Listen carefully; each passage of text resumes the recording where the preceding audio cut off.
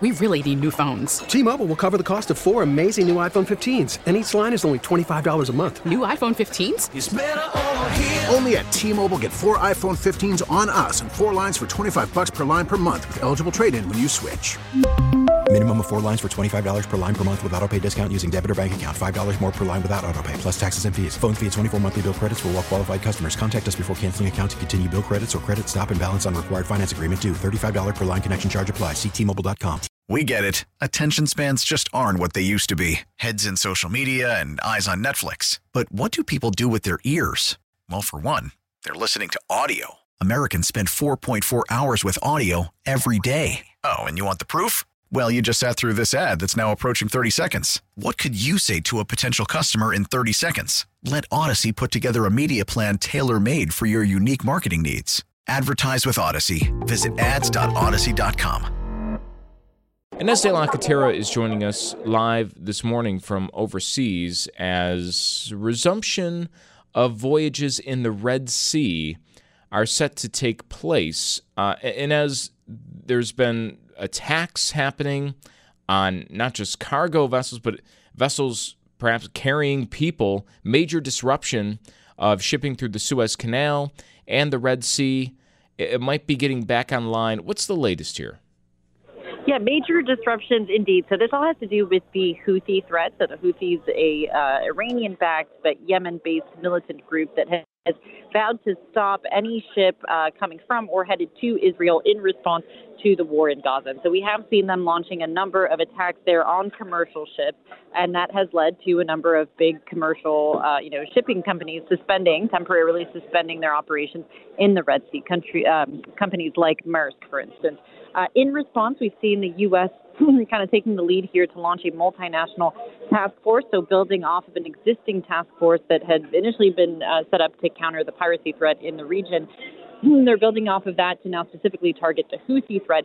I will say there are some questions, though, as to how well that effort is working. The U.S. had said that this was an international problem that needed an international response, but the U.S. had also said that there would be 20 countries joining, and so far they've only named 12 countries that are actually going to participate in this task force. And we've seen countries, for instance, like Spain and Italy, which are close allies of the U.S., putting out statements actually distancing themselves from this task force. So unclear if that's going to work, but we are starting to see some companies resuming operations like Maersk, and we know some of them are also working with private security companies, what are known as floating armories. So these are private kind of security companies that have been escorting ships in the Red Sea to get to their destination, again, to counter the Houthi threat.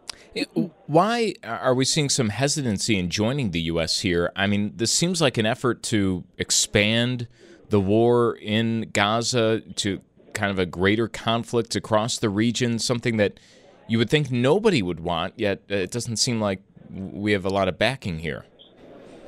Yeah, so that's certainly a concern that this could open up into a new front. We know that that's been a concern throughout this war, the northern border of Israel, the back and forth with Hezbollah there, concerns about what could happen with Syria as well. We know that Hezbollah does have a presence in Syria. And then now there is this kind of third possible front opening up here with the Houthis in the Red Sea. I think that's certainly why you're seeing the U.S. taking the forefront here. Again, they're saying this is an international problem that requires an international response.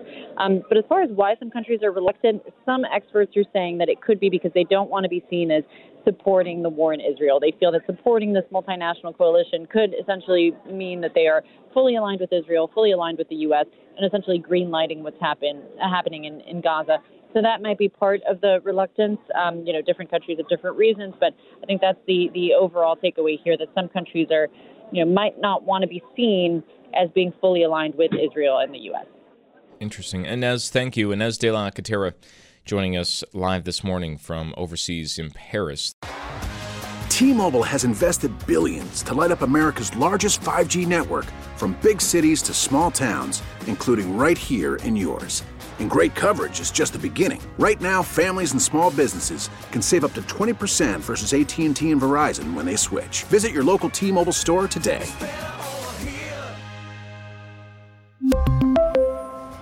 Plan savings with 3 lines of T-Mobile Essentials versus comparable available plans. Plan features and taxes and fees may vary.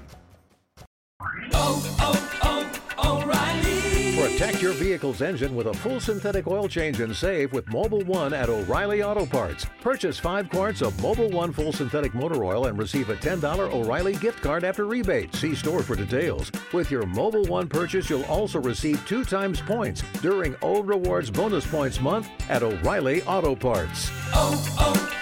O'Reilly Auto Parts. Listen to every MLB game live. In the deep left center field, it is high, it is far, it is gone. Stream minor league affiliates. The Midwest League home run leader. And watch the best baseball highlights and look-ins on MLB Big Inning. MLB At Bat is your all-in-one live baseball subscription for only $3.99 per month. Deep left field, it's gonna go. Alvarez ties the game. Subscribe to At Bat within the MLB app today. Major League Baseball trademarks used with permission.